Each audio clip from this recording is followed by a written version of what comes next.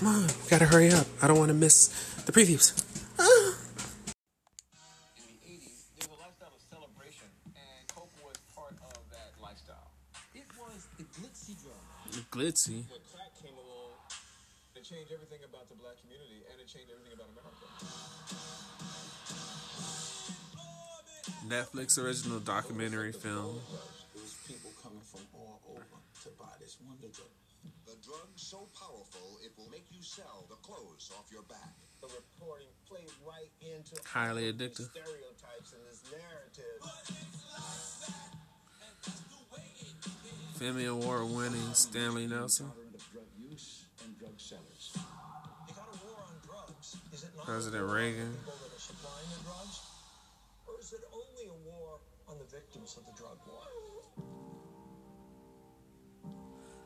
Definitely seemed like what the war on drugs was about. Felt extraordinarily hypocritical. This was happening at a time when the U.S. government was turning a blind eye to cocaine smuggling. Our goal was to defeat communism in Central America. If that meant drugs got in and the youth of America used them, well, that was the way it was going to be. Why was communism that important that your own people were thrown under the bus? What did you steal? Money and drugs and guns, whatever was there. Oh, this is wild. Villains, victims. That was kind of like chemical warfare. A little bit. Black communities.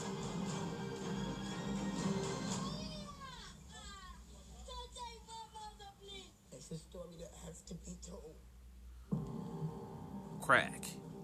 Cocaine, corruption, conspiracy. Ooh. The deep down dirty truth about America. 2021 film rated TVMA. That's for mature people. Because guess what it's about? It's about drugs. Hardcore drugs. See you there. Ooh.